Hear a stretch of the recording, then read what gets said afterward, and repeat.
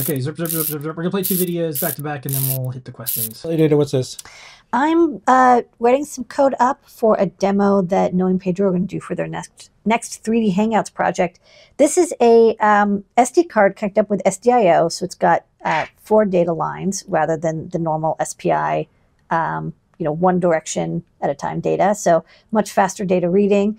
And then I'm running this SIMD JPEG decoder on this display from the ESP32S3, and I'm getting like really nice high quality MJPEG decoding with this is quality 2 and about 10 frames a second. And then they added, they wanted me to add a thing where when you touch it, it goes to the next animation. So this is just a little fire animation.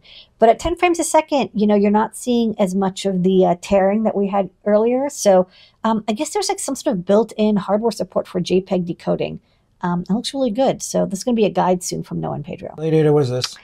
This is a Grove feather wing. So this is the Seed Grove standard, which uses this kind of like funky connector.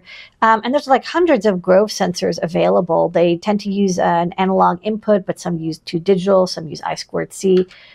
This OLED here uses the I2C connection. So there's 4 analog ports, 3 analog ports, 1 UART port, and 2 I2C.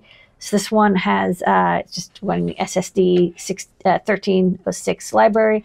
And then here I have a Grove rotary encoder, and I just have some code that is upside down that's reading it using a CircuitPython running Feather M4. So, I also added a STEMMA-QT port at the end. I had just enough space for a little vertical one.